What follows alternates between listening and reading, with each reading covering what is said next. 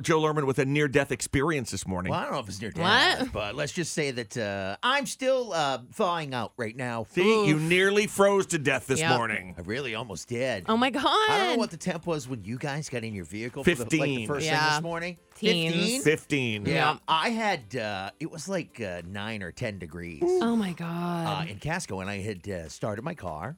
And it was running for a while, and I thought, okay, great. And sometimes, I don't know why I do this, but sometimes when you get out, Courtney, you're lazy like me. Oh yeah.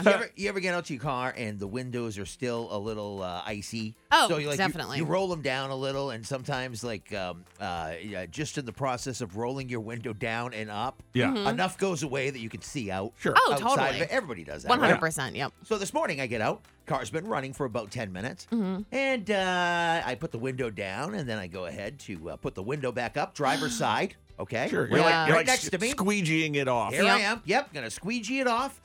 The window would not go back up. No. It was just frozen down. Are you serious? It was the only one. Yes. No. So from Casco, okay, to down past Corsetti's in Westbrook, No. I had to drive with the window down. What's that, 20 miles? Yeah, Oh my God. like 20 something. Just probably. that wind coming in. It was so cold, you guys. So, Ugh. So I got Casco the heater- through Raymond, all the way through North Wyndham, and then all the way down 302 all the way down to the 302. Westbrook line. If you saw a guy with his one window down, You're and thinking, Swearing. wow, what a moron. and you're thinking, wow, that guy's an idiot. I'm that idiot. No. So I had, of course, I got my hoodie on and my gloves. Yeah. And I got my heat cranking on my feet and on what would you call it, the dash there. Yeah, the Yeah. body. Body, yeah, coming at you.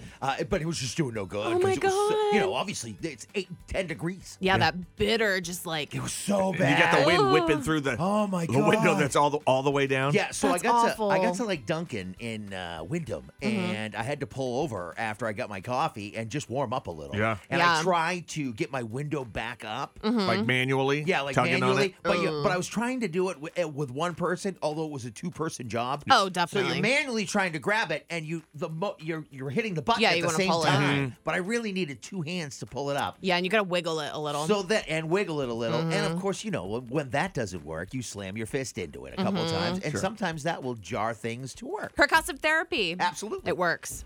So it started to slowly. It went like from 10% up, and then I would wait a little while, and then it would go to like 13% up. Oh my God. And then it would go to like 15% No. up. Oh my God, hardly anything. And then finally, when I got near Corsetti's in Westbrook, and I was going by there, it slowly started to just keep going up. And I was like, oh my God, this is it! It's a miracle. And it finally went up, and now I'm never touching it again. Yep. So what was that, 25 minutes of driving? 30 minutes of driving? Probably a good 30 minutes of driving. Jeez. Yeah, it That's was awful. brutal. I cannot even.